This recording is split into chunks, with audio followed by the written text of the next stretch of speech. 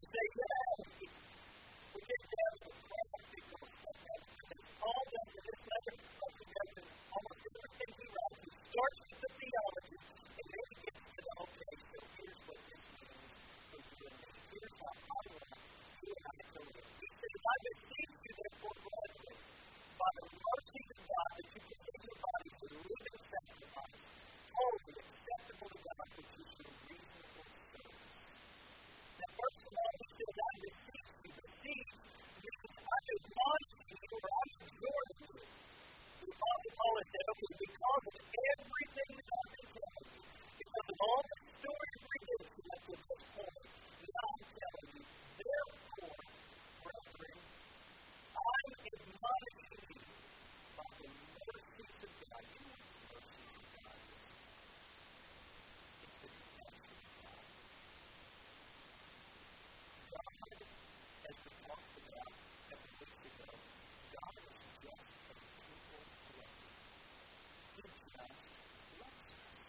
And by the compassion of God, that He's done all this for us, He says, I want you to present your bodies as a living sacrifice.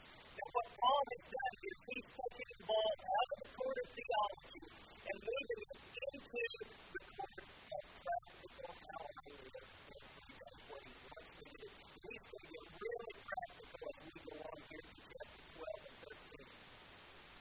You know, he believes that theology produces a tangible, physical, noticeable result in our life. When you study the Bible, does it produce any change in you?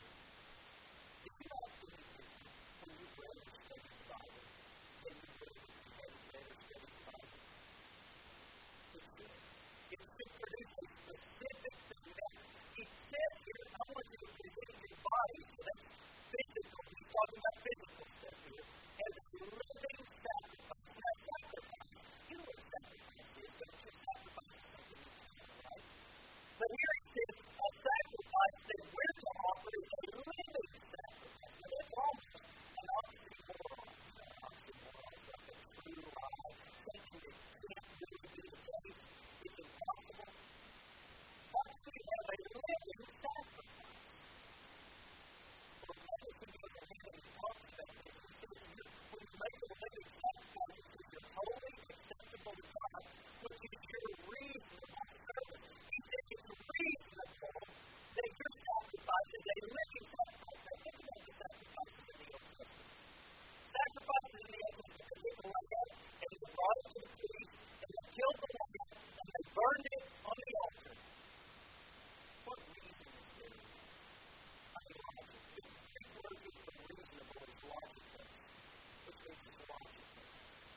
Is it logical to kill an animal to God if you're hungry? Don't eat that animal? What's the logic in that? But you see, the old shadow will miss some logic. The new reality has tremendous logic. This tremendous logic is me, once I've been purchased by God, offering myself as a living servant to Him. There's a tremendous amount of logic in that. It only makes sense to us. It's only reasonable that if He's bought me, He's purchased me, that I should live in service to Him. Somebody says, I don't want to preach. He would just be telling us that Jesus Christ is the sacrifice. Not us. Haven't you? Isn't that what Romans 4 and 5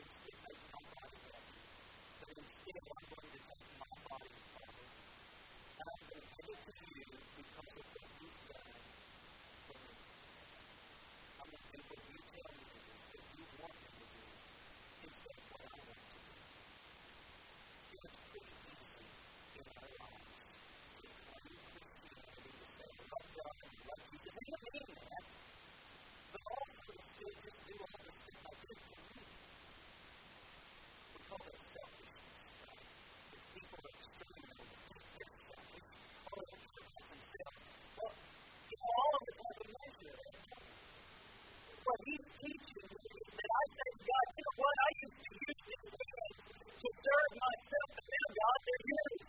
What do you want me